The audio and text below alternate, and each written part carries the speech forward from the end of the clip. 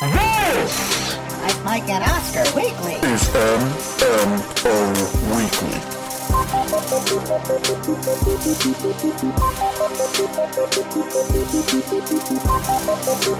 Yes, welcome. Show that comes to you once a week, recapping the Hollywood week that was, getting you ready for the Holly Weird week to come. This is Mike, and Oscar Weekly, hashtag MMO Weekly, hashtag MMOW. I am your co-host, Mike One. This is co-host also Mike. Also Mike here. I can't believe I'm alive. I went to a concert last night. Partied like it was 2009 yesterday. Literally, Yeah. Because that was the last time I saw this band. In 2009, it was their 10th anniversary. Oh, This wow. was like their 20th anniversary. This wasn't their 20th anniversary show. Right. So it's My Morning Jacket. It's the best thing I watched this week, getting ahead of Get schedule that out of here. the way. So it's just, it was great. They're awesome. Like, my brother had a quote where he's like, I feel like, the sound just envelops you, that you're in the song. I thought that was great. I Yeah. love your brother very much. His musical taste is like throwing a hardware set of wrenches against the wall in a garage. Yeah, it's partially my fault, though. Oh, is it? 'Cause I'm a Okay. 90s guy, and I grew up in grunge, and I like grunge. So, yeah, I take some credit for that. But, Mike, 10 years ago, here was the audience. It was 95% bearded men and 5% non-bearded men. Right. I was one of the 5%. This time, it was split right down the middle. Oh, I mean, wow. there was at one point, like, I don't know what happened in the last 10 years, where I was just surrounded by beautiful hippie women dancing. I was like, this is paradise. Like, I'm not doing anything. I'm just being, I'm having fun. But, I mean, people just dancing everywhere. It was a blast. Was that the case last night? You say? Yeah, That last night. happened last night. That was Good for last you. night. Good. So Were they it was- bearded women? They were not bearded All right, women. even better. All right. Well, I mean, hey, It wouldn't matter, but it would just... Yeah, of course. We're doing this, by the way, on the 36th anniversary of the third... I didn't know there was more than one, but apparently there was at least 3 Smokey and the Bandit movies. Really? Yeah, didn't do well at the box office. Grossed $7 million on a $9 million budget. That's fascinating. Keep these segments coming. Thank you very much. Hey, speaking of segments, we got to keep coming. We have a lot of news to start off We do. with. Let's go into some news of the week. News.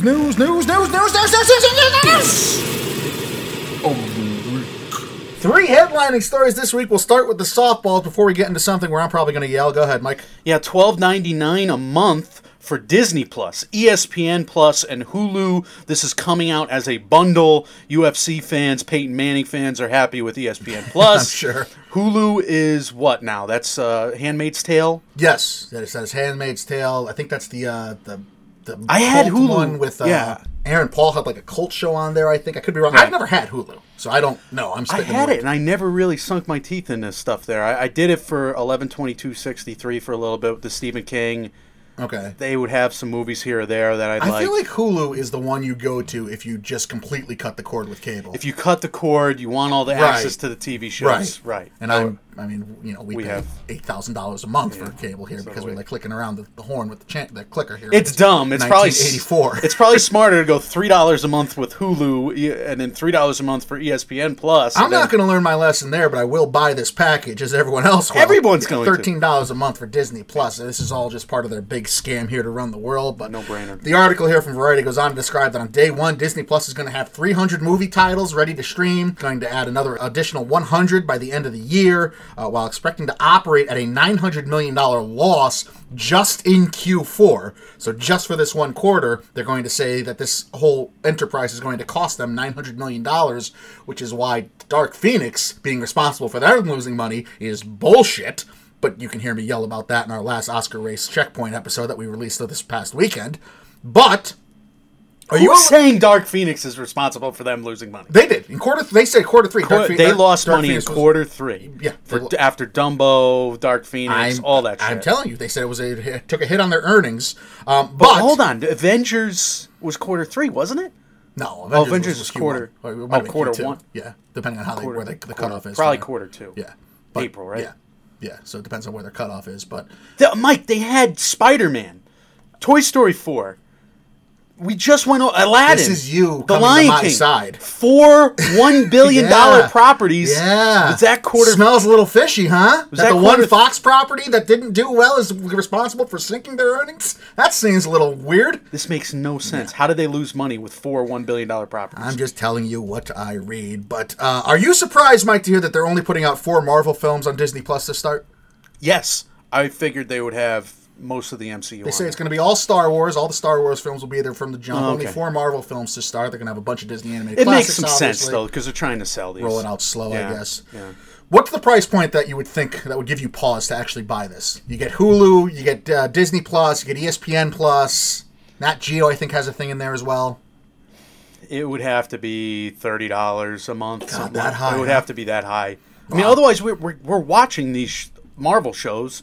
We're watching the Monsters Inc. show. I don't know about you. I'm watching the Monsters Inc. show. I'm in for all the short films, the Pixar short films. I'm in for a lot of that stuff. And then you add ESPN Plus for all the UFC stuff. And yeah, it's Hulu's like a bonus. I mean, look, $7 a month is good too. If you don't want the other two at all. Yeah, ESPN Plus is crack for a gambling junkie too. Is oh it? My God, you've got an itch and you're trying to watch that App State game at 4 p.m. on a Saturday. Been there. Don't do it. What did Netflix do to respond? So, the big Netflix story this week was that David Benioff and D.B. Weiss, these are the co-creators of Game of Thrones, they signed a $200 million deal Insanity. to develop projects over at Netflix. I cannot believe the number for them is that big, Mike, because we have another guy, a friend of the pod, George. I call him George. Wasn't he, responsible for that whole story? He pretty much is. Yeah, that's a good point. Before Game of Thrones, Benioff wrote 25th Hour, X-Men Origins Wolverine, The Kite Runner. He was an adaptation guy. He did Kite Runner. He did the Suzanne Bier Brothers remake, Troy, Gemini. He wrote the script for Gemini Man.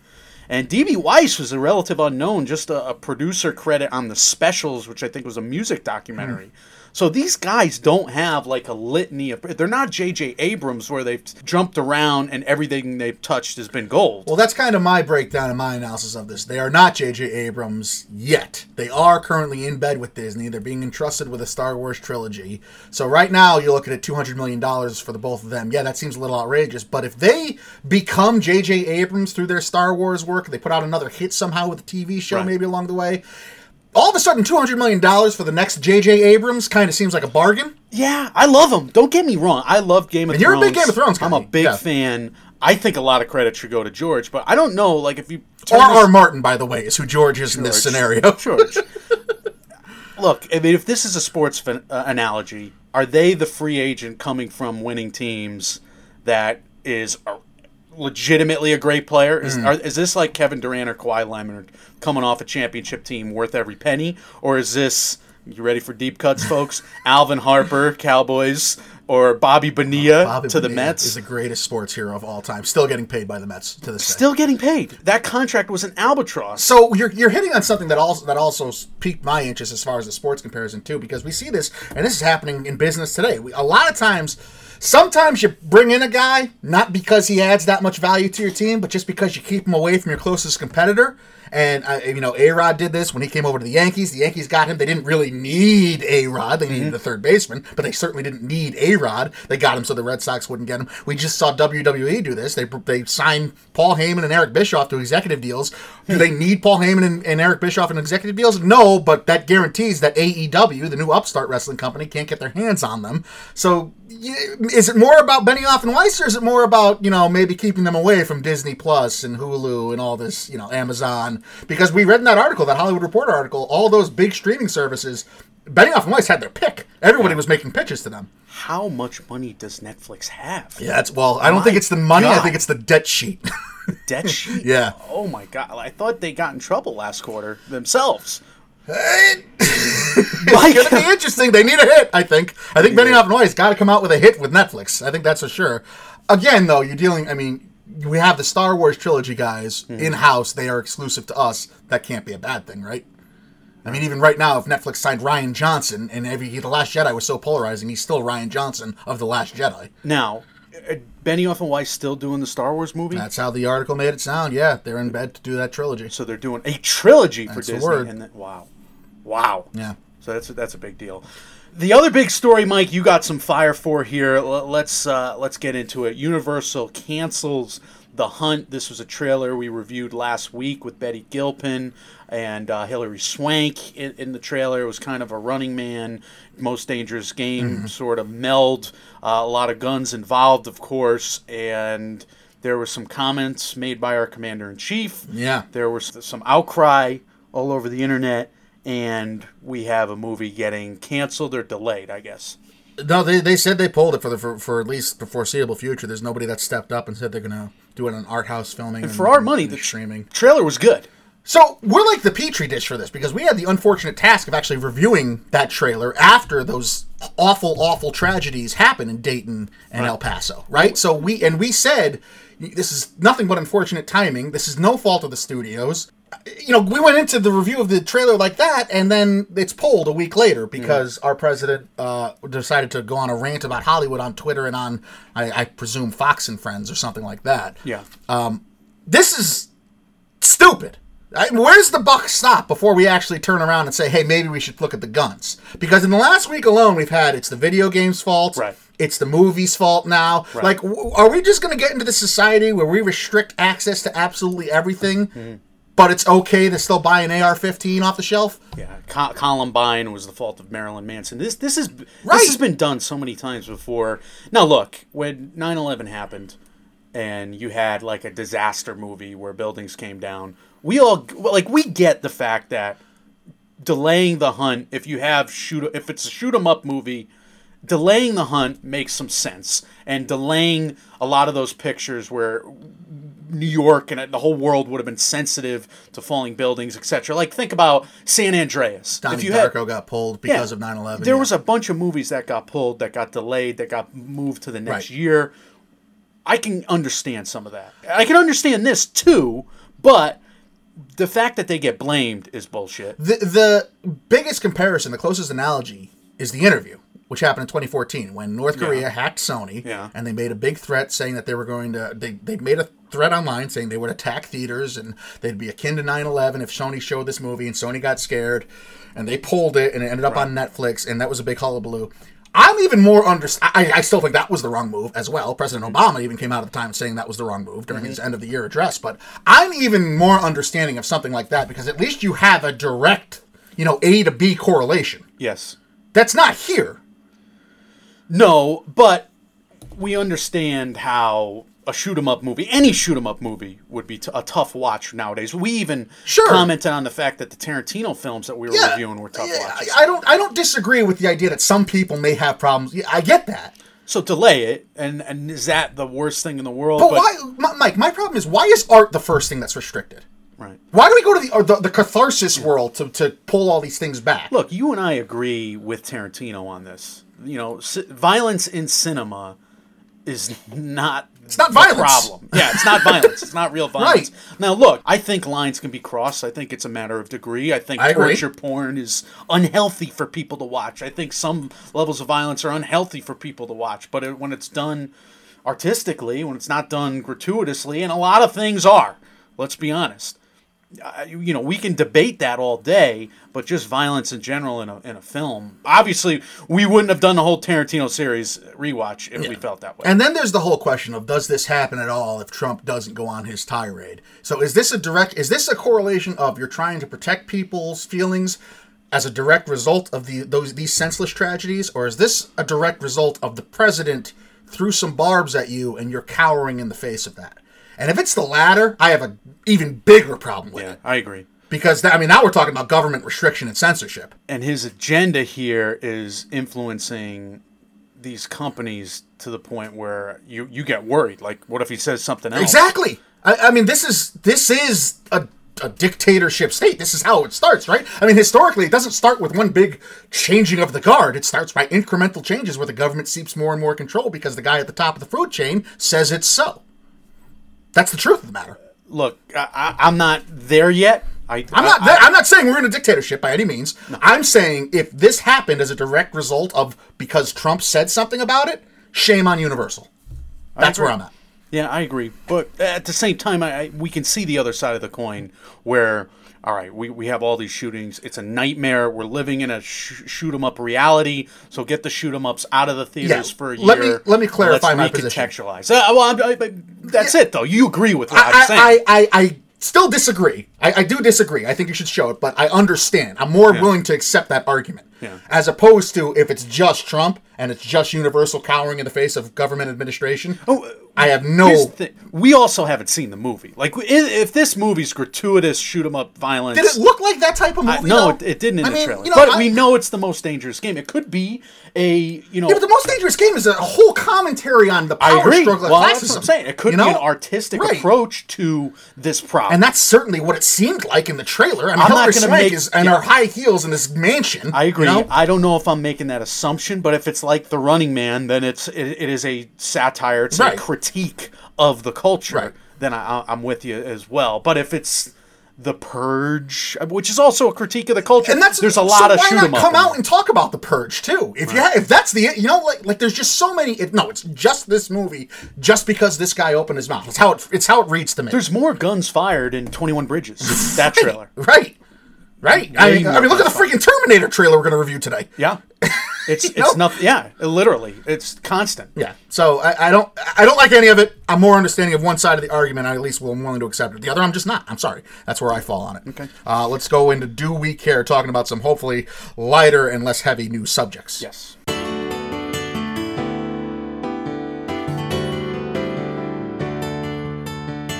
I've gotta know.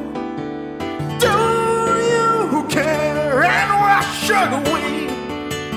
This is the Do You Care segment. This is where we take news stories of the week and we ask each other, do we, should we, or will we care about them? The way we start every Do You Care segment is that I ask Mike about this week's upcoming releases. Got a pretty big slate going on this week as far as new releases go. August 14th, nationwide, Angry Birds 2 comes out. Be on the lookout for that during our Oscar Sprint Profile series.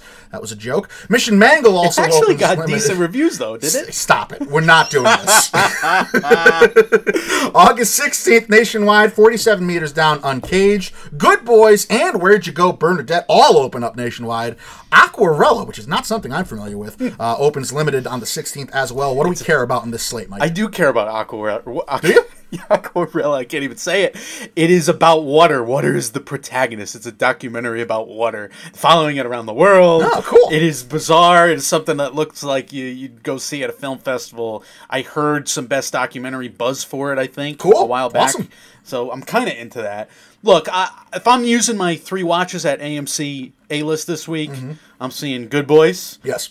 I meant to see Scary Stories to Tell in the Dark. I was going to see that last week. I didn't get to it. I was dancing. Seen mixed reviews on that, to be honest. Yeah, I was dancing with bearded men and beautiful women. It was great the other night. So He didn't mention that. Good for you. Good. And I think the other one right now is Where'd You Go, Bernadette, just for Cate Blanchett. If nothing else, she looks like she's going balls to the wall in that performance, for lack of a better term. So I'll go to the movies twice, maybe once, if I can handle a triple feature, but I don't think I will. Yeah. I think it's a double feature. That would be a hell of a triple feature. Nah, I don't even have time for a triple. It'll be a double feature one of these Scary nights. Stories, Good Boys, and then finishing off with Cate Blanchett's But Where'd what You would Go, you see Bernadette? first, Scary Stories or Good Boys? Good Boys. I'm very excited for Good Boys. But in a double feature scenario, you would see Good Boys before, or would you leave? No. with the I would comedy? end on Good Boys. All right, I would definitely end on Good Boys. All right, so that's what I'll do. Yeah. I agree with you. Mike, Venom 2 officially hires Andy Serkis, Gollum himself, to direct. Do you care? A part of me does. I have hope. Andy Serkis seemed to be okay with the Jungle Book, even though it was kind of meh reviews. Yeah. He doesn't really have a whole lot of directorial cachet on his resume. Obviously, it's Sony. They're going to give him a boatload of money because the first Venom made a boatload of money. There's a lot of fertile ground as far as Spider-Man villainy and Spider-Man characters you could bring in and introduce to the Venom world to set up this maybe more lush space for if Spider-Man ever does come back into the fold with Sony. So, yeah, I'll trust it. I mean, he's the master of motion capture, so he's going to know how to make this. That's got to help, right? I would think. Do you want a Tom Hardy-looking Venom, or you think Venom looks cool as he is? Man, that is such a tough question. There were some scenes I was like, yes, I've waited 20 years to see this Venom on screen. And then there's others where he's like in the woods and the Venom takes over. And it's like, I thought you were just 18 feet tall. Why are you like eye to eye with Michelle Williams right now? That movie's awesomely bad. Yeah, there's a lot of high and lows. It might be the most awesomely bad project actors the quality of Michelle Williams and Tom Hardy, Right. and Woody Harrelson to a lesser extent, have ever been involved in. So, do we think this is going to become a thing now? Or is it already a thing, Mike? We're basically taking some of the best villains. We have Venom, massive success. The Joker getting his own movie. Harley Quinn is leading Birds of Prey for DC. So You didn't even DC's talk doing about it. Maleficent. Yeah, DC's doing it times two. Maleficent for Disney. That's a great point. We got 3 villain franchises now. Is this the new thing? Like, are we going to get a Magneto series of movies when the X-Men come to the MCU? The most curious I've been about any of this is that it's just cool. I love Venom. I love the Venom character. I love Carnage. I hope he plays a big role. I love that whole character. Though those were some of my favorites growing up. But what Disney's doing with Maleficent, and we've talked about it here before, if they're leading up to a trilogy there, and that third piece is going to be the Sleeping Beauty movie remade, I think that's really cool. I like that approach a lot. You're seeing it all from the quote-unquote villains, because they're anti-heroes in their own films now, Right. perspective of how we got to this point where we were all conditioned to see this IP one way as kids. You know, like the Sleeping Beauty movie, we're conditioned that Maleficent is the evil sorcerer. She's the bad guy. And now we're seeing a more well-rounded character throughout these 3 movies. I like that idea. So if we're going to these villain properties where we're going to have a Venom trilogy, Right. and it goes to that's his first battle with Spider-Man is at the end of that trilogy, I like that. I like the building up to a storyline we know, but we already have background by seeing things through the villain's eyes as an anti-hero or a protagonist. If Tom Hardy looks in the mirror and then he's all of a sudden Topher Grace, you're not into that. I would like that. My brother would flip out. Well, what I'm saying is they would have to build it to something we're familiar with, build it to a main Venom Spider-Man story. Well, this we is where don't it's have going, it. right? Yeah. I mean, you would think that's what the whole point of this universe is, this Venom universe, is to bring Spider-Man into it, no? That's what I would assume. I would agree with that. I think, but they're going to focus on these 3 movies. They're going to focus on how many Spider-Verse movies Right. first. That's the way it seems to me, because Phase 4 is through 2021. You'll probably get a new Venom movie, a third Venom movie by 2021, They're right? probably... a second Spider-Verse movie. I would think that right now they're probably playing it safe, too. Like, yes, the idea is that the Spider-Man will come back, so we'll have it laid out in case he does come Right. back. But if we need to divert course, we'll just build a Venom universe. We'll make another deal with Marvel. They can keep Spider-Man if, I think Marvel's going to have to end up paying through the nose for that to happen. But our best guess, do we have 3 Spider-Verse, 3 Venom movies before Spider-Man reverts back to Sony? And then, well, we know we're getting, I would say because we know we're getting at least 2 Venom and 3 Spider-Man right now. And Spider-Man earliest could come out is 2022 Something with like that, and the MCU, Spider-Man 3, MCU 3. So we got plenty of time for Spider-Verse 2 and 3, plenty of time for Venom 3, definitely Venom 2. Simon Pegg and Nick Frost, they're going to reunite for a horror comedy TV series about paranormal investigators, which was purchased by Amazon. Michael, do we care? Oh, of course I do. I'm watching this immediately. This is one of those TV show announcements where I see it and I'm like, I'm going to binge that ASAFP, and I'm totally just in for this. I watch anything these guys do. I love the Cornetto trilogy, and it really is on brand for them. They're down and out. They're man-children. And they're my heroes, so it's about right. I care. There's not a lot to say about this. I care too. This will be funny. Everything they do is funny. Why would we start doubting them now? Mike, It Chapter 2 used de-aging effects for Losers Club members. So this is like a kid who went through puberty, grew a foot. Some of these kids had growth spurts, and they used de-aging effects. What's going on with all these de-aging effects? So is the de-aging on the kids? On the kids. So they're not using them on the adults to make them look like the kids. How do you use it on the kids? I don't know. That's a good question. I'm curious. Can you imagine, though? Here's my question. Are we about to be in a world where Tarantino puts Leo in The Great Escape and It Chapter 2 nails the de-aging technology to make these kids look younger than they are, and yet Martin Scorsese is going to roll out that Robert De Niro that we saw in the first trailer for The Irishman? Like, is this the world we're really about to live in? We're living in it. We're living in it. Deep fakes are going to go viral at some point, like to the point where, news is going to be literally faked. Oh, we're on the verge, man. I just started following this channel on YouTube. I can't remember the name of it, but all they do is deep fake videos. Mm-hmm. They had one scene where Bill Hader was on Conan's talk show or on like Colbert, on these different talk shows impersonating these personalities. And when he did his impersonations, they put the guys, like he did Tom Cruise. Right. And when he was talking like he was Tom Cruise, they put Tom Cruise's face on it. It's seamless. It's horrifying. Oh God. We're in trouble. World War III is going to start because of this. Yeah, we are in trouble. I agree. But yeah, I'll see it. Kiki Lane, Mike, and Leslie Jones, they're going to join Eddie Murphy in the Coming to America sequel. I also saw that Wesley Snipes is attached to have a part in this, as well as James Earl Jones and Arsenio Hall. What do we care about this? Oh, I love it so much. I rewatched the original a few months back, and it was still hilarious. If we're getting a full... Does that hold... Is it as proper? Do the jokes not be offensive in 2019? I don't remember being offended by much. I don't remember. I don't know. It's always interesting. I'm a middle-aged white guy, so maybe I wasn't offended because I'm an asshole. But if we're getting a full Eddie Assance, this is exactly where I want it to go. I want this kind of remake. If we're going to get remakes, I want this kind of remake where Leslie Jones is in the Arsenio Hall role, Kiki Lane's in the Eddie role, and you still have Eddie and James Earl Jones involved. I love it so much. Wesley Snipes, who's he playing? This is going to be great. Even if it's bad, it's going to be great. But don't worry, it's not going to be bad because it's going to be great. It's some hard-hitting analysis. And what if they play multiple parts?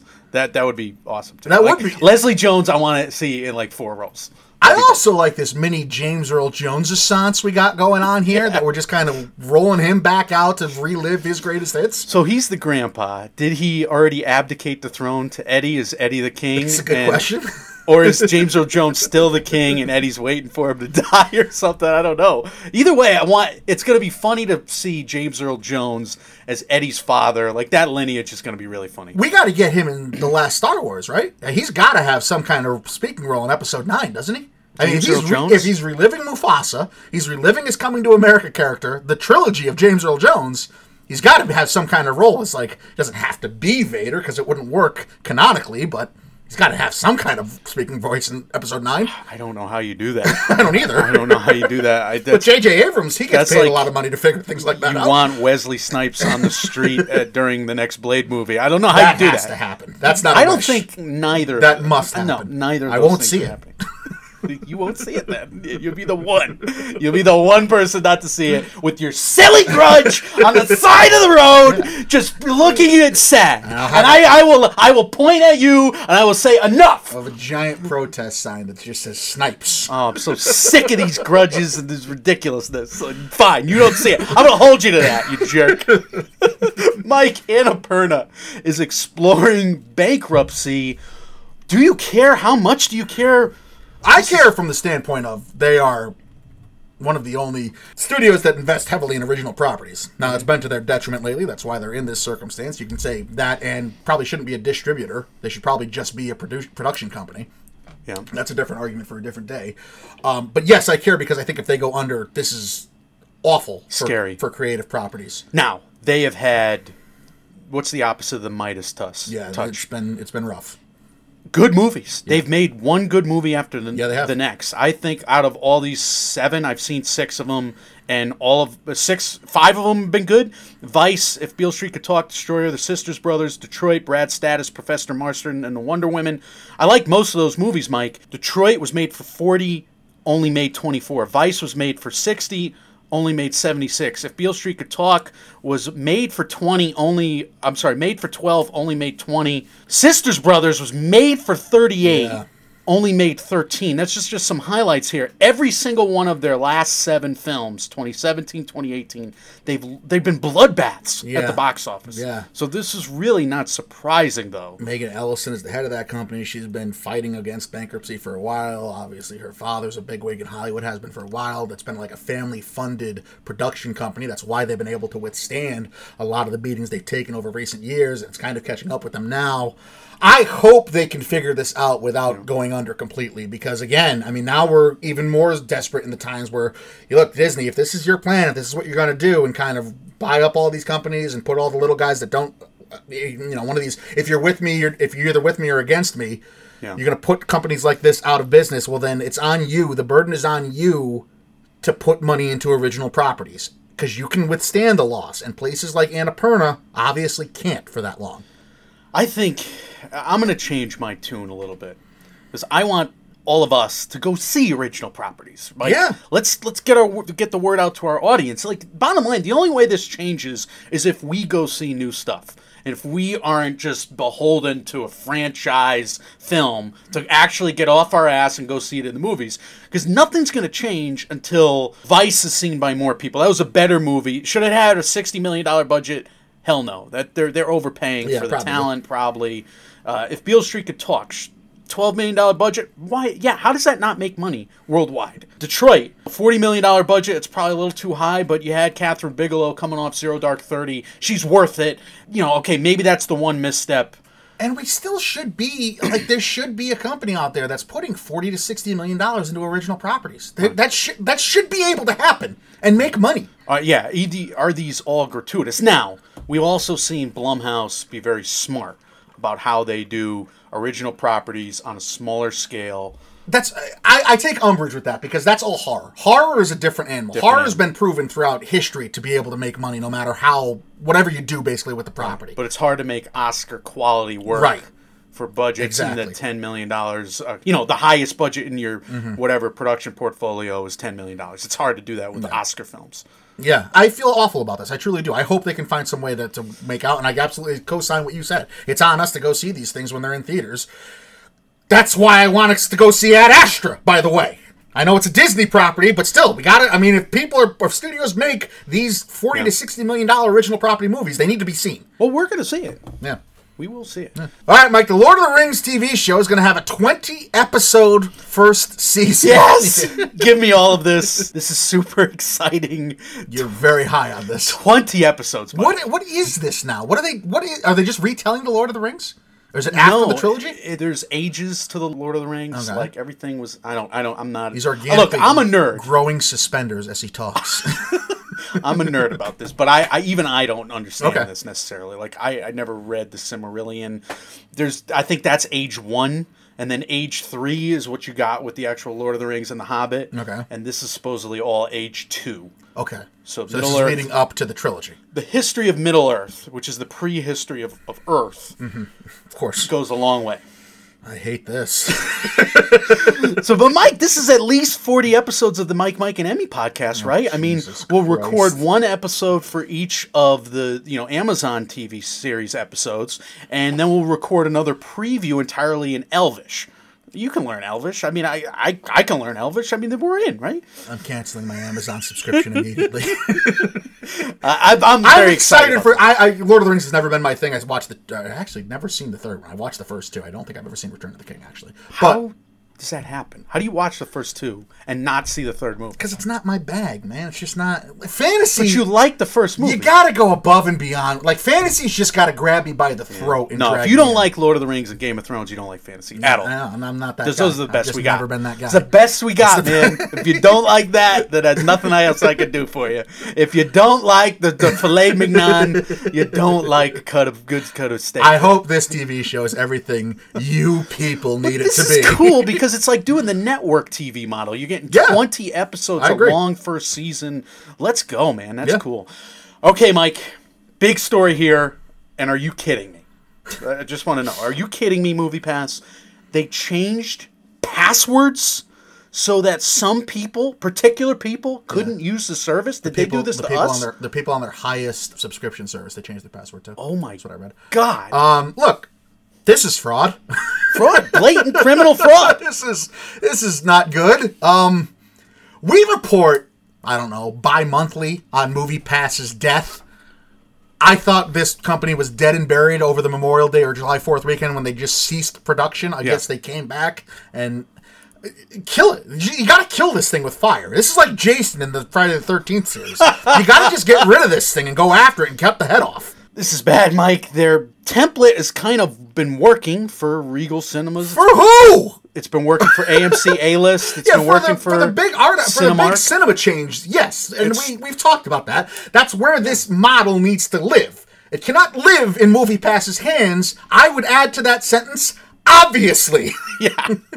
Anything else? That's just nailing the coffin. Yeah, that's it. I mean, I agree with enough with MoviePass. I know how much more do we need to? They should probably, from a legal standpoint, this is very close to, if not fraud. They should probably be in handcuffs for doing this, especially if they're not going to let people cancel their memberships once they get on the phone with them, which they've had a history of allegedly doing as well. So, there's smoke. Die, MoviePass. There's smoke. There's fire.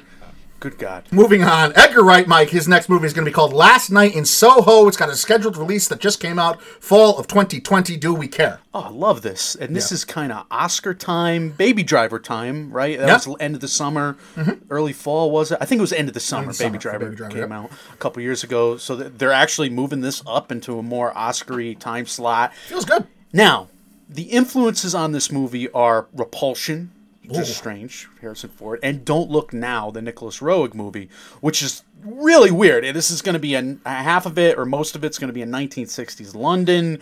Great slash film article talking about the cast: Anya Taylor-Joy, Thomasin Harcourt Mackenzie, right there. Those two. Those are two huge names. That rising stars. Yeah, could have breakouts in a movie like this. That we absolutely love. Yep. And then you got Game of Thrones, Diana Rigg.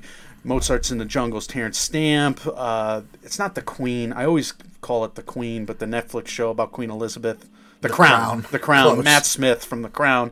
The cinematographer from Lady Vengeance and Old Boy, Chung Hoon Chung. I'm totally into this. Just give it to me now. Focus Features has the production and distribution rights for this. Focus Features usually they're like the model that Annapurna should probably model themselves after if they're going to insist on being a distributor. I can't say that word. Distributor? To save my goddamn life. That's what I meant. A lot of news stories today, Mike. The final one, which is a fun one, we had all the photos of the Lady and the Tramp doggies for the Lady and the Tramp remake. I don't care about this, but we needed this to end on just because we've had so much shit to slug through in this first half hour. These dogs are adorable. I would like to lay in a field and play with all of them. Yes. This is definitely worth your time. It's from People Magazine. You can see it on Slash Film. Go seek it out. These dogs are perfect. I love them. I love life. Michael, this is the doggy movie we want. Yes. We don't want a birth to death doggy movie where we have to be sad. No, the climax of Lady and the Tramp is a huge Italian man making a beautiful meal of people food to dogs and giving them the dogs, and then we watch them eat it. Yeah. It's like a Wednesday at the Also Mike house, and it's also just glorious and happy and wonderful. I refuse to see The Art of Racing in the Rain. My mother's birthday is today, as a matter of fact, when we're recording this. So as a birthday gift, I gave her the book of The Art of Racing in the Rain, and I said, "Here, I will not see this movie with you." She wants to see. She wants to see the movie. Yeah, I can't. There's no way. She's got to explain that to me. It's just like I literally get angry when I watch The Dog's Journey, A Dog's Purpose. We all know where this is going. I get angry when I watch Kevin Costner talking about The Art of Racing in the Rain. I mean, Marley and Me, I won't see. No, Mike, I cannot. No, absolutely not. None of them. No. We're not tough enough. We're not tough enough. Kill all the humans you want. Do not touch a dog. We're assholes. Talk about some audience interaction stuff. 6 Degrees of MMO. We had Marlon Wayans, star of the upcoming Netflix hit Sextuplets, going to Isabella Moner, who was just the star of the recently debuted Dora and the Lost City of Gold. What do we have for some awards here, Michael? The Annie Award. This is the Animation Awards. Talk Zone Radio at Talk Zone Radio says Marlon Wayans voiced the dog in Marmaduke. I never seen it. Won't see it. No. Marmaduke with Owen Wilson, who voiced McQueen in all the Cars movies, with Nathan Fillion. Cars 3 was that particular movie. Cars 3 with Nathan Fillion, who was on Big Mouth with Jenny Slate, who was in Lego Batman with Will Arnett, who was in Nut Job 2 with Isabella Moner. Is that how you pronounce it, Moner? I think it's Moner. I think. I'm not positive. Good. Yeah. Well, that sounds classy. Yeah, right. That's what I think. Put a little French on the end of that there. That's really fun. And that's really creative with all animation. I like, too, that we came out a couple weeks ago and said we're only doing 3 categories. And every week we just keep adding. They're just too good. They're too good. We got 3 efficiency awards. Mike, go. Be efficient. Jonathan Michaels at Jonathan M_507. Marlon Wayans was in A Haunted House 2 with Gabriel Iglesias, who was in The Nut Job 2 with Isabella Moner. If you say so. No, good sure, job, I'll Jonathan. Take your word for it. Hoya81 at Hoyaro, HOYARRAOW. Yeah. Hoyaro 81. Marlon Wayans was in The Heat with Tony Hale, who was in Transformers The Last Night with Isabella Moner. I didn't realize Isabella Moner had such a lush CV to her name already, being in a lot of big pictures. Yeah. Big studio and pictures Tony as well. Hale was in a Transformers movie. Weird. Yeah, I didn't know that either. I love him, though. He's hilarious. I bought The Last Night. It's upstairs. It's in packaging still. Why? It's like $5 at Stop and Shop. Don't do that. Zach Dynamite at the Boom Camel. Marlon and James Black on an episode of the Wayans Brothers. Yes! We're happy and we're singing and we're colored. Episode 4-2, Prom Fright, to James Black and Isabella Moner in Legends of the Hidden Temple from 2016. I grew up on the Wayans Brothers. I think I watched every episode. Give me a high five. Yeah, it was so great. All right, the left peak of the Twin Peaks David Lynch Award this week goes to a podcast about something at APA something. Yeah. Marlon Wayans was in 50 Shades of Black with Mike Epps, who was in Uncle Drew with Rick Ross. Mike Epps. Rick Ross was in Freaknik the Musical with T-Pain, who was in Furious 7 with Ludacris, who was in On Top of the World, parentheses, Theater of the Mind, I guess that's a song, I think it's a music video, yeah. Music video, featuring T.I., who was in Ant-Man with Michael Pena, my favorite actor in Ant-Man, who was in Dora the Explorer, Lost City of Gold, Isabella Moner. I'm not getting any of the names or the titles right We're there. getting dangerously close to the people just straight out lying to us and daring us to check something because I pride myself on knowing a lot of pop culture. Right. There's some stuff I'll take your word for it here. A lot of things I like, though. I mean, Uncle Drew was a fun watch, too, by the way. I have to watch it that. was a I fun- almost bought that as well at Target yesterday. Don't watch it on No, VOD. No, I can't do that. Invasion of the Remake, they get the right Peak Award of the Twin Peaks Awards at Invasion Remake. We have one. Marlon Wayans was in Senseless, which was directed by Penelope Spheris, who was in Wayne's World, which featured Meatloaf, who sang I Would Do Anything for Love, Yes! directed by Michael Bay, What? who, did Transformers, Isabella Moner. Michael Bay did I Would Do Anything for Love's music video? Okay, I'm not even checking it. I just want it to be true. That music video is a mind fuck. It's Is it? like a take on Beauty and the Beast, where Meatloaf, this will shock you, plays the Beast. Amazing. That's incredible. All right, so this is, you said the Elephant Man Award. This is another David Lynchian Yeah. award. Why the Elephant Man Award for all the 90s pop song references? God, you put me on the spot here. If it's the 90s, I might want to call it Lost Highway instead, because that makes at least more sense. All right, so this is the Lost Highway Award. Dark Nook, act Dark Nook Shop, becoming a regular for us here. He goes, hey, remember the 90s? Oh, we do, Dark Nook, we do. Marlon Wayans introduced musical guest Criss Cross on the May 29th, 1992 episode of In Living Color. Shut up. That year, Criss Cross was on Oprah Yep. with Marky Mark Wahlberg, who starred in Transformers The Last Night with Isabella Moner. I just want to know, is this an IMDb search? Does IMDb give you... He's gotta they do know. give you specific dates, so Is the Dark Nook Shop probably sells all 90s pop music I need to stuff? get into that brain, because this isn't the first time he's dropped specific dates and titles on us. I just need to know where it comes from. I don't know. Where does the starting point come Is from? there an IMDb for music videos? Well, no, music videos are on IMDb. They show up, yeah. But And, specific talk show dates? yeah, talk shows show up on IMDb too. All right. Is he just clicking around? Is this what it is? It has to be. I want answers. Tell us how you did I want this, answers, Dark Nook. The winner, it's been a while since he's claimed He's back! his rightful spot on the throne. Woo! Nebiz Ben makes his glorious return, and he goes, phew boy, do I have a good one for you.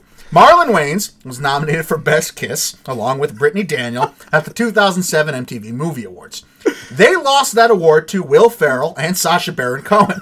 Ferrell was also nominated in 2013 for Best On-Screen Duo with Zach Galifianakis, Yes. who was nominated in 2010 as the Best Breakout Star along with Chris Pine, who was nominated for Choice Movie Ship. I don't know what that award even gives to, at the 2017 Teen Choice Awards with Gal Gadot, Right. who was also nominated for Choice Summer Movie Actress along with Isabella Moner. Just incredible. All MTV Movie Awards submissions. All B-level award show nominations and wins. Just incredible. Amazing. Nebiz Ben, thank you it's a returning conquering here. This is what I assume the third Lord of the Rings movie was about, The Return of the King. Basically. Neb is Ben Yeah, coming that's back to basically reclaim his... It's actually a little better. Ben Miller's. No, that's my least favorite Lord of the Rings movie. So you saw the two best ones, in my opinion. I know it won everything the at Oscars the Oscars. disagree, and It's pretty good. I mean, at least we're not that kind of podcast. It's pretty good, but the first two are better. Come on. Neb is Ben, you get to claim your rightful spot along the 6 degrees of MMO throne. You're sitting on that hovercraft down in the Louisiana Bayou. I forget the name that you gave the guy, but it's Earl. Earl's Eating the guy sardines. there eating sardines on a chair. It's made of wire hangers. They're painted light blue. There's strings on the back. At some point, I'm going, I wish I had more to do in life where I didn't remember everything we've added every week to this fake thing. A lot of mosquitoes out there. A lot of mosquitoes down there. But Neb's got one of those masks with the veil. Mask with the veil. Yeah, so he's okay safe. with the mosquitoes. Yeah, he's mosquito free. Earl's got a SWAT. But he's used to it. He lives down there. And he smells like sardines. So he just lets them bite him. Right, yeah. And they He die. just has Earl has so many sardines in his system, Right. and so many chemicals. Earl's not a healthy man that the mosquitoes die. Okay, At some point, that description is just going to take longer than this fucking show. That's your win this week, Neb is Ben, for 6 degrees of MMO. Congratulations. All bragging rights of all things 6 degrees related are yours. Michael, do we have a challenge for the good people for this week? yes, we're gonna go with star of Good Boys. Very funny trailers. Jacob Tremblay. Please be good. I hope so. I have high hopes for that movie. I do too. There's too many jokes in the trailer for it to be good. Well, right? in all the trailers, right? There's like 3 trailers, and then they had clips come out this week, which I'm tempted to watch, but I'm not going to watch them because it's more jokes. I wonder if we would be able just to paste the movie together based on what we probably us. could. Yeah. We probably could. Oh, God. So Jacob Tremblay, also the star of Room, great young actor, Yeah. and I'm a little worried for his soul that he's like doing this movie because this is a dirty movie. It won't come out of the other side the same. Jacob Tremblay. We just talked about him, James Earl Jones. Yes. Voicing in The Lion King, voice of Darth Vader. They're playing a Major League Baseball game at the Field of Dreams. That was announced this week. Good job. James Earl Jones is going to be in the remake or the sequel to Coming to America. Jacob Tremblay, James Earl Jones. Voice impressions, please send those as well.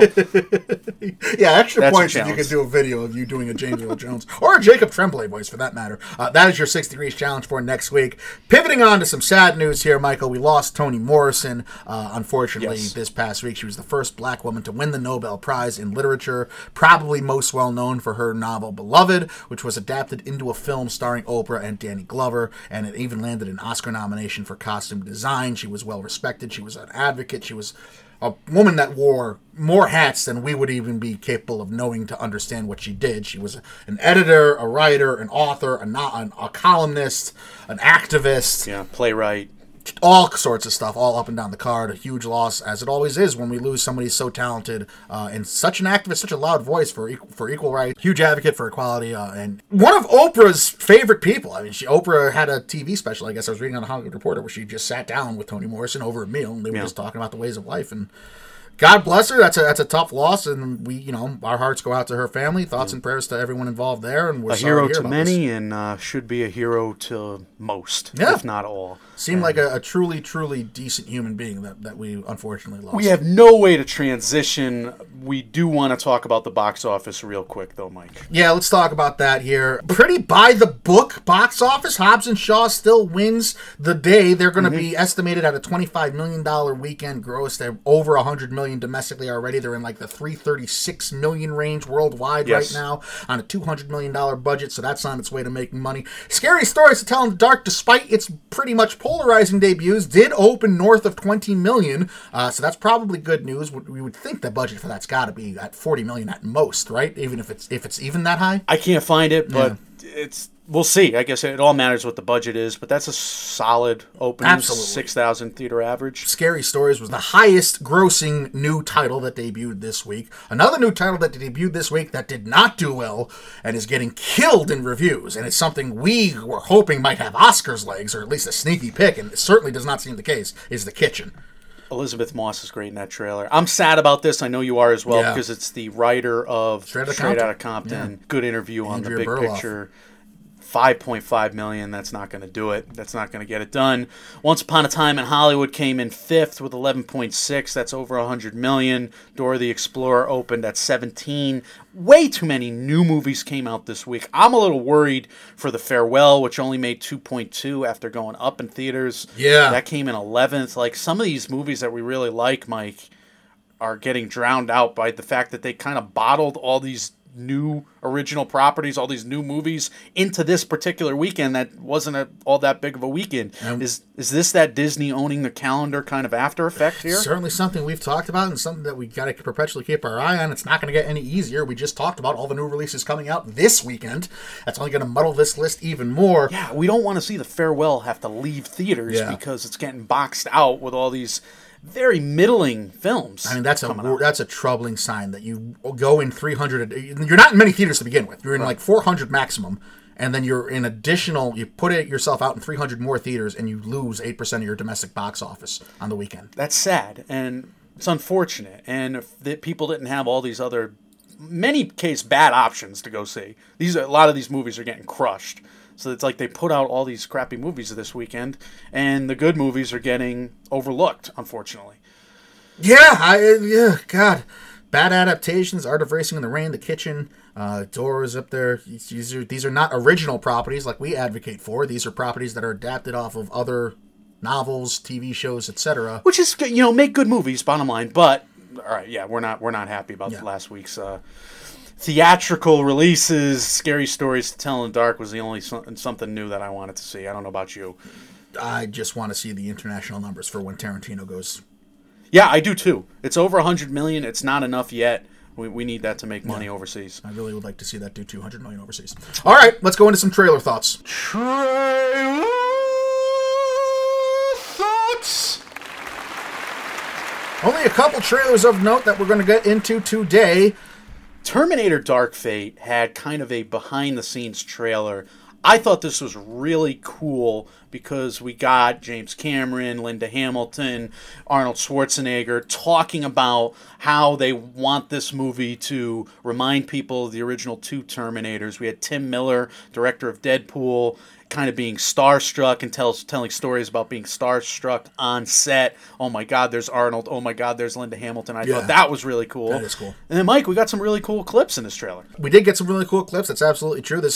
I really want to see it. I'm very, very curious. I can't remember being interested in seeing a Terminator movie, but I certainly am for this one. Mackenzie Davis is kicking some more ass. We got the Terminator getting stripped down to its form, like it's just a skeletal form there. There's a scene, this is what we were hinting at when we were talking about the issue with The Hunt, where Arnold's shooting a Terminator in the face with a machine gun over and over and over, and the Terminator just eats it, and that's badass. I'm sorry. It looks cool. Badass. Yeah. It's badass. It works in a fantasy way, but I guess if you have real live people, it doesn't. All right. But bottom line is, this is way more gunshots than The Hunt. Absolutely. I can't help but wonder if Linda Hamilton is stealing from Jamie Lee Curtis. Well, whoever's casting this film and putting this film through development, it is a Jamie Lee Curtis effect. And you can go back further than that, but the fact that Jamie Lee Curtis crushed it so much, that movie did so well, no question about it.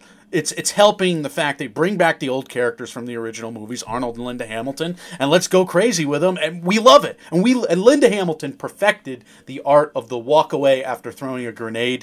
Yes, that was badass. Yes. I thought that was badass. She did it a couple times. But Linda Hamilton, remind me, she wasn't like an ass kicker in the first two Terminator movies. The second one she was. Was she? Yeah, the second one. It's been a while since I've seen it, so I just don't remember. But the first one, she was the damsel in distress running from the Terminator. Of course, how could you be? She was like a 20-year-old kid. What's she supposed to do? The second movie, she became the badass. All right, good. I'm excited to see it regardless. I just wonder again if Jamie Lee Curtis hadn't done so well and proved that bullshit category of a woman being 55 or older leading a box office, blah, blah, blah. If that didn't do so well, if Halloween didn't do so well with her at the helm there, if this gets greenlit. This movie's going to be good, I think. I hope so. My fingers are crossed. I think it looks great. Yeah. Trailer 2 from the Addams Family here. It's another cartoon. The premise is that we're reintroducing the Addams Family to a generation of kids who may have never seen nor heard of the originals. So I love so many things in this trailer. I don't know about you. Too. I mean, you're a fan of this property, though. I do love the Addams Family, Okay, so I love the Stormy zoom in and the bat flying into the house. the mother says, "What a lovely morning." That's hilarious. All right, I love that. What is that guillotine doing there? It's just ridiculous and macabre. It's our alarm clock. Right. Oh my God. The red balloon joke. Love All right, that. meta enough for me to be happy. Welcome to New Jersey. What are you looking at? Mwah. Like, how that isn't actually the state slogan for New Jersey. What are you looking We can at? say this. We spend a lot of time in that state being from Connecticut. We do. So, that's perfect. That's funny. And Jersey people laugh hysterically at that. That's on a street sign. The kid licking water out of the dog bowl on the street. The Franken dogs in the classroom. This was funny stuff. I laughed hard at the introduction of that character. I won't ruin it, but there's an introduction of a character at the end of this trailer. Did not expect that that's where this was going. I might have said Franken dogs. Franken frogs. Yes, well, you did say Franken dogs, and it was Franken frogs, yes. I was a little worried at first when I saw that they were reintroducing the Addams Family, rebooting it, and it's like, that's a weird property to reintroduce. The first trailer wasn't good. That's true, too, yeah. And I wonder if they included too many jokes from the movie that are actually big payoffs from the movie. Maybe. And the best parts of the movie. We've seen that happen, too, especially after trailer 1 kind of stinks. But we're seeing also in this trailer that the movie seems to be focusing on what's that, beauty is only skin deep, or what's inside that counts type thing. This is the draw of the Addams Family. Right. They're stuck in the middle of suburbia. Right.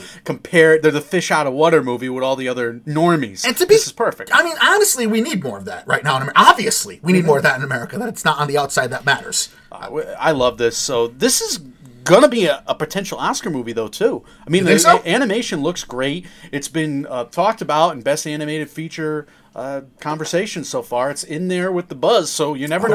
I would love it. Yeah. I would also love to see it take down Frozen 2, but I don't see that happening. All right, Mike, a quicker what we're watching this week, but this is what we're watching. Thank you. You did see The Souvenir. We talked about it last week on MMO. When did we talk about it? Oscar race checkpoint? Yeah, because the newly elected president of the Academy, David Rubin, That's right. said it was one of his favorite movies of the year. Yes. And I could see it. This is like a movie lover's movie. It's an art film. It's about a serious subject that it doesn't market, though. So I get mad at the marketing. It's a bit frustrating. But I do love the way they handle this issue. I'm not going to spoil it. You have great acting. Cinematography is special. Like, her framing is special. I really think Joanna Hogg is a talent. The story starts dealing with this issue at arm's length. The issue itself, the fact that this is the subject of the movie, is a disappointment. So you think you're going into a movie that's more of a mystery, but it's a movie about vegetables. It's a movie about an issue that is kind of a bummer, man. So FYI. That stinks. So that stinks, and it has a 33% audience score. So I was kind of pissed about how they handled all that. I think if you tell people this is what it's about. I think it was a misdirect is what's been disappointing people. Yeah, but you get it at arm's length for most of the movie, and then you dive deep into the issue, and I'm like, all right, you got some incredible scenes to finish this film. I think it's realistic. I think it's really poignant, and the catharsis is there. Tilda Swinton has a scene in this movie. Like, that one scene tells me, like, she's ready for an Oscar push at some point very soon, if not for this movie, for Best Supporting Actress. She's just kind of in the background, letting her daughter be the star of the film. Her daughter's going to have a future in this business, my friend, and then Tilda brings it. She's like, I'm still Tilda Swinton. Oh my God, what a great scene. I still have to see that. I am very curious about it. It's a little disappointing to hear, but strange. yeah, I do want to check it out. Yes, it's worth your time, but you got to be ready for a Right. hardcore art film. Barry Season 2, Mike, there are some of the best episodes of television, period. I tried telling you. It took 12 episodes to get there. I still don't know if the tone works, but best episode of the year of anything I watched. And that includes all the Game of Thrones stuff. What the hell? Now, I'm rooting against Barry. I'm at the point where I'm just rooting against Barry. Oh, Barry, really? Okay. I'm done with him. Huh. I hate him. And he's assassinated that character so many times. Done with him. It's not his fault. I'm rooting for everybody else. I'm rooting for that little girl. I'm rooting for everybody else. I hate all the actors, though, too. So I'm like, hate watching some of this. But, no, I like some of the actors. They're I fun. think Bill Hader deserves the Emmy. I really, really do. I'm Team Hank, by the way, too. Team Hank. I'm rooting for Hank. And Cristobal, I want Hank and Cristobal floating away on the ship Live Forever at the end You of are this. a bizarre man. They're the fun character, but they're terrible people. Yes, they are far worse than Barry. They're far worse than Barry. I'm a hypocrite. Mike, I watched the first episode of Hard Knocks. So did I. That team sucks. This was awkward, wasn't it? Team's in trouble. This was like all cover your ass stuff. Gruden talking about rules and regulations. Gruden talking about don't hit during a walkthrough. All stuff I agree with as a coach, but like I'm not a fan of this show. Like why? Like that shouldn't be the show. Dive into the football or. Yeah, give me the like Gruden actually coaching, not Gruden being like the disciplinarian. What the hell are they doing? I don't think Gruden can coach in 2019. I think he's a relic. What the hell was this? Is the Hard Knocks episode coming Tuesday after all this drama with Antonio Brown, where the Raiders were like, we don't know where he is. If it's not at one an point hour this of week. that. Oh my God. If it's not an hour of Antonio Brown, then they're idiots. This may be must-see TV this Tuesday. I mean, this might be appointment television. I tell you what, though, episode 1 was a fart in the wind. I agree. Episode 2, you got some real stuff to dive into. I rewatched a couple things real quick. Avengers Endgame, still great, still emotional, which was incredible. Rocket Man made me as angry as it made me happy. I rewatched Rocket Man. The musical goods delivered are phenomenal. Phenomenal. Yeah, I agree. There are moments where I am like in tears. The music is so good and the spectacle is so good and the music videos are so good. And then the dialogue is so bad. Once these characters open their mouths and deliver lines, Taron Egerton is good, but like the dialogue he has to work with is gruesome and awful, and I hate every second of it. And if this movie missed opportunities, we talked about it in our review. If Taron Egerton in Rocket Man and Leo in Hollywood were delicious Italian dinners, what would they be? No, just like this movie. Oh God, that's it. I don't. The correct answer is Taron Egerton would be overcooked eggplant parmesan, and Leo would be the most succulent, delicious. I don't even know, prosciutto. I'm worried about Zuppa you de right now. I'm worried about you. Zuppa to something. Yeah. Zuppa to fucking. I don't know what you're out of your mind. I haven't eaten in a while. You haven't eaten. You want Italian tonight. You're tired. We're going too long today. I also watched what might be the new falling asleep movie, and that is The Favorite. I watched it in 4 parts. Really? It was perfect to go to sleep to put me to sleep every time because I'm so familiar with it. Is I've seen it like 5 times. Is this a good thing or a bad thing? You talk about falling asleep movies often. Capote, Oscar winner. Good Will Hunting, Oscar winner. The Favorite. Those are my Oscar winner. Those are 3 going to sleep movies. It's something about like, and Steve Jobs is a good going to sleep movie. Oscar nominated. It's something about like a movie that you need to be familiar with. Like Sean Fennessy talked about this recently, I think it was, or was it Bill Simmons? Whatever, something on The Ringer. They're talking about movies that you can fall asleep to. It's got to be something familiar that it's not something new and unexpected. You need something that you know what's going to happen, and that will put you to sleep. Because I don't know why it works, but it works. Just so turn the TV off. There you go. Go to bed. That was my week of movie watching, Mike. I talked about Dark Age by Pierce Brown. Glorious if you need sci-fi. It's a 38-hour book or 34-hour book, whatever it was. It was great. And I finished that up. It was worth your time, huh? Yeah, and it got me into the audiobook listening mode because I listened to Caddyshack, The Making of a Hollywood Cinderella Story. Part Futile and Stupid Gesture. You get a lot of that story about Doug Kenny.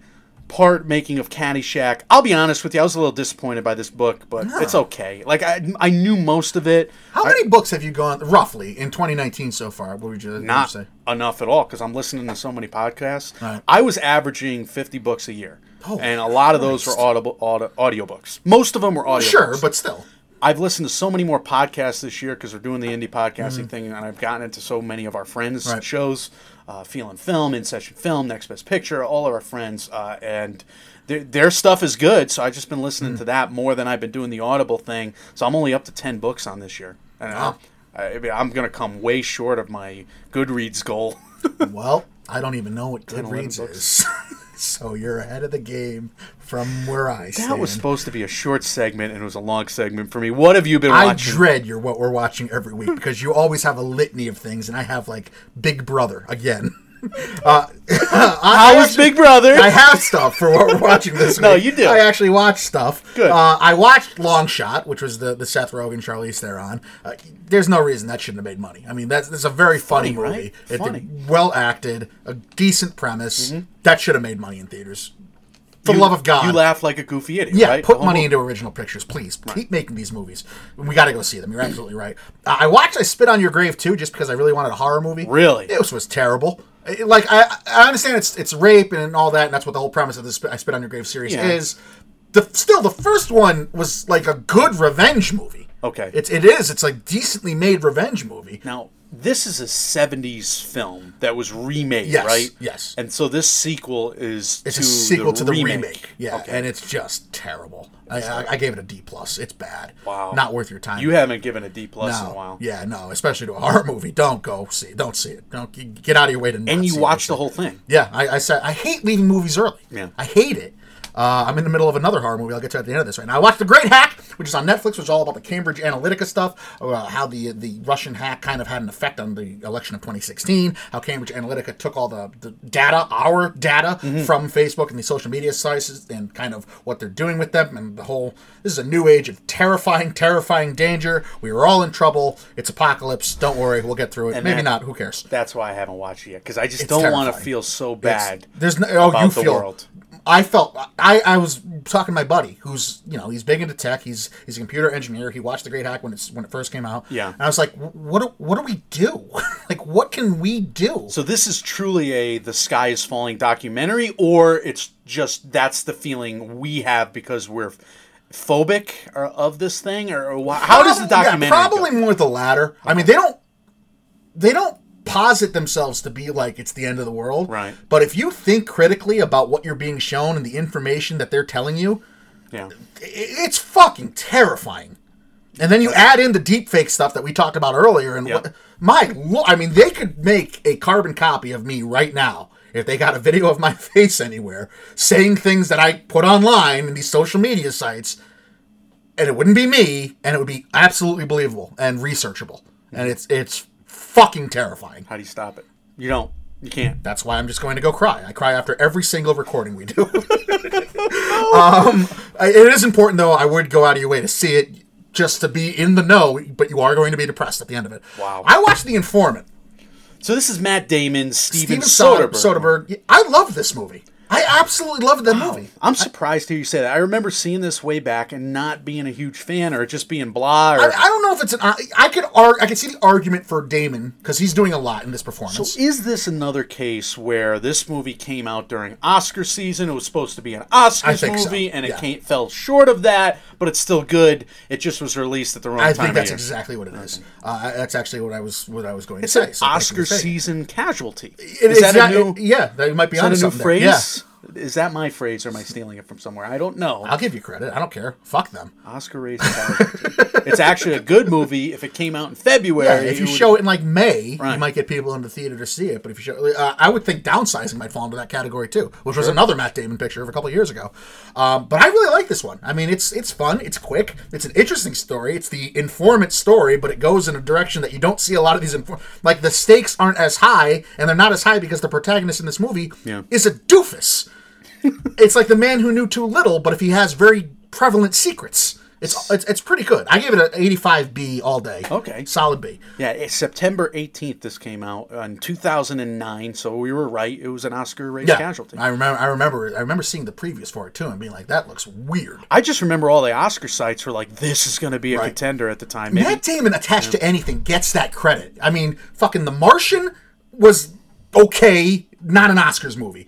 Downsizing, okay, not an Oscars movie. The Informant, it's a good movie, not an Oscars movie. Well, The Martian was nominated for a million things. Yeah, it was nominated for Golden Globes too. It was nominated for, it's not an But Oscars movie. you disagree that Yeah, it's I an disagree. Oscar movie. Yeah. 7 Oscars, but it was an Oscars movie. It's not an Oscars movie. I watched Little Hours, which I had to remind myself from apparently is on this list because I don't remember seeing it, but I watched it. I remember it now. Weird movie. All right, so I was so disappointed by that movie when it came out. Like, It's a lot darker than I thought it was. talk about it has like 5 good jokes in there. Yeah. All 5 jokes are in the trailer. Yeah. I remember seeing this in theaters. Like, I was so did you? bummed. Yeah. It's not what you think it is, especially with that cast attached. Yeah, it's such a slow movie. Yeah. Like, if this movie shouldn't be allowed to get a trailer. I know it needs to, but do something. Like, I was disappointed because I love the cast. And I was Same into here. that I'm a idea. 76, 77 on it. You don't have to go out of your way to see it. Last thing I have on my list, just because I was looking for another movie to watch, Nick and Nora's Infinite Playlist. You did. That's funny. It's fun. It's nice. I like that. I downloaded the soundtrack. It's a good soundtrack. It's a good soundtrack. A lot of alternative music. I know people love this movie. They swear by it. But I'm sure your brother's got to be one of these people. He has to love this movie. Really? It's tailor-made for him. He and I might have been past it though. We might have been too old for this movie. I demand to have your brother watch this movie. I don't know. If he's seen it. I need to have this happen. I need his opinion. Oh, we start where we end where we started. My brother and I just saw a concert last night. Time is indeed a flat circle. I'm exhausted because I was riding the Vomit Comet home last night from New York City. I saw this in Queens, and I got a new name for that. I am too old for the Vomit Comet. It's poor marketing. It is the longest train ride. Like, I should not drink just to drive us there and back. We would have been home 3 hours earlier. It was wonderful. And I told you in pre-production, my fantasy night out is to be able to go to a concert like that, walk home 5 minutes, take a shower, and go to bed. And that would be my fantasy. That would be the greatest night out ever of my life. Instead, we had to sit in squalor on the Metro North train home. Was there a couple arguing? That's always good, too. There was a drunk couple who wanted me to just move my seat. I'm like, you can sit. I was in my fantasy world. I'd tell them off and say, you can sit in the other chair. But I said nothing, and I just looked at them for a half a second, and they walked away. And one of them sat down, and the other one sat somewhere else. So I almost lied to you about the fact because I was thinking about it for 3 hours on the train home and just like, oh, I want to tell this person off so bad. No, you don't get to make me move my seat. I'm in a comfortable seat. Was it packed? Was there a lot of people on it? So many people. There's too many people in the world. I'm becoming a supervillain. If I would become a supervillain, or I'd be able to write supervillains with just destroy the world plans, if I go on more Vomit Comets. I don't know if you set this up purposely, but that's a great segue into a big announcement that we've teased. We're going to be doing a series on the Joker. Yeah! So he is riding public transportation too often in New York City, or Gotham, obviously. Oh, yeah, it's the same thing. New York City. Yeah. And therefore becoming a supervillain. So Yeah. writers ride public transportation. They think dark thoughts. They write evil characters. Right, and that's where we come in. We're going to be doing a full breakdown and analysis of the Joker's portrayal in cinema and there's other aspects we're going to touch on as well. So this is really cool. We're going to have 4 or 5 segments, and we're going to focus on the character study. Yes. So we're going to begin, I think, with Cesar Romero's 1964, 1966 movie. I forget which year it was. The Batman, the movie. Or Batman the movie, and that's how we're going to begin things. Then we're going to get into Nicholson, and we're going to go chronologically. I think Heath Ledger will be next with The Dark Knight. No, probably Mark Hamill. Mark Hamill for a lot of the animated stuff. All right, so then we'll have Heath Ledger. So then we're touching on a lot of different media. Yeah. We're going to be doing cinema mostly, but we are going to touch on TV. There's going to be a little video game talk in there as well. We're going to do all kinds of stuff, but like Mike said, it's not going to be this in-depth series as, say, the Tarantino rewatch was, because we're not analyzing the films holistically. We're analyzing the character of the Joker, his portrayal, his historical impact, etc., etc. That's going to be our next big series. We're going to probably do about one of those episodes per week up into and through the Joker's debut, October 4th, the new Joaquin Phoenix movie from Warner Brothers. So you got that to look forward to. We teased you with a big announcement. That's what it's going to be. We'll help you put a smile on that pretty little face. That's Mike and Oscar Weekly. I'm curious to go back and rewatch the original Batman movie because I am curious to watch all of this. I grew up on that goofy Adam West said shit. That. Yeah, I really did. My uncle, that was in the Uncle Al vault of the VHS cabinet, and I watched it a lot. I don't think I've ever seen the original, so I'm excited. You're in for a treat, or not. So we'll see how that, guys.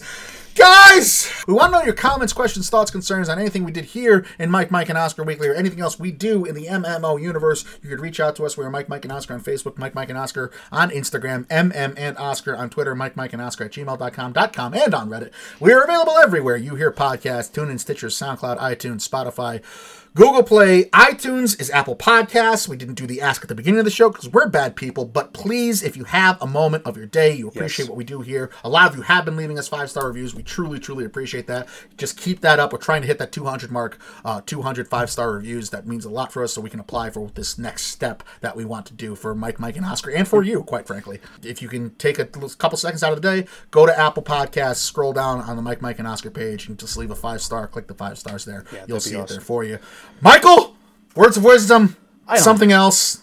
I don't have any wisdom. I don't. Don't take the vomit comment. Don't. Yeah. If you're old, and if you're used to driving cars and being in control of your own destiny, It's hard to go back to Metro North. When you're alone and life is making you lonely, But- you can always go. I guess here's wisdom. Vom-com. Here's wisdom right here. You ready? Yes, go ahead. Live near a concert venue because then you That's can. terrible. No, it's all right. But look, this place had a curfew at 10 o'clock, so you got to deal with some noise. Yeah, some flotsam. You got to deal with some noise Mm-hmm. if you're living in that neighborhood. But this is a beautiful neighborhood in Queens, by the way. The Forest Hills. It was in a tennis stadium. Oh, wow. You could live my dream, my fantasy of going to the concert, leaving, taking a shower, and going to bed, and have a full belly and just be like, that's just and be in bed an hour later. Do as Also Mike says, not as Also Mike does. I think that is a great. You don't agree with me? Like this is a great thing. That's my fantasy. I That's can't stand. Literally, physically, I can't stand anymore. There are so this seats, is not... Mike. You could sit in the stadium. You don't have to stand around. Guys, when reality sucks, you can come watch movies with us. We are Mike, and Oscar, trying to make award season year-round without the stuffiness. Enjoy SummerSlam. Hopefully it was good by the time you're listening to this. We'll see you soon. See ya.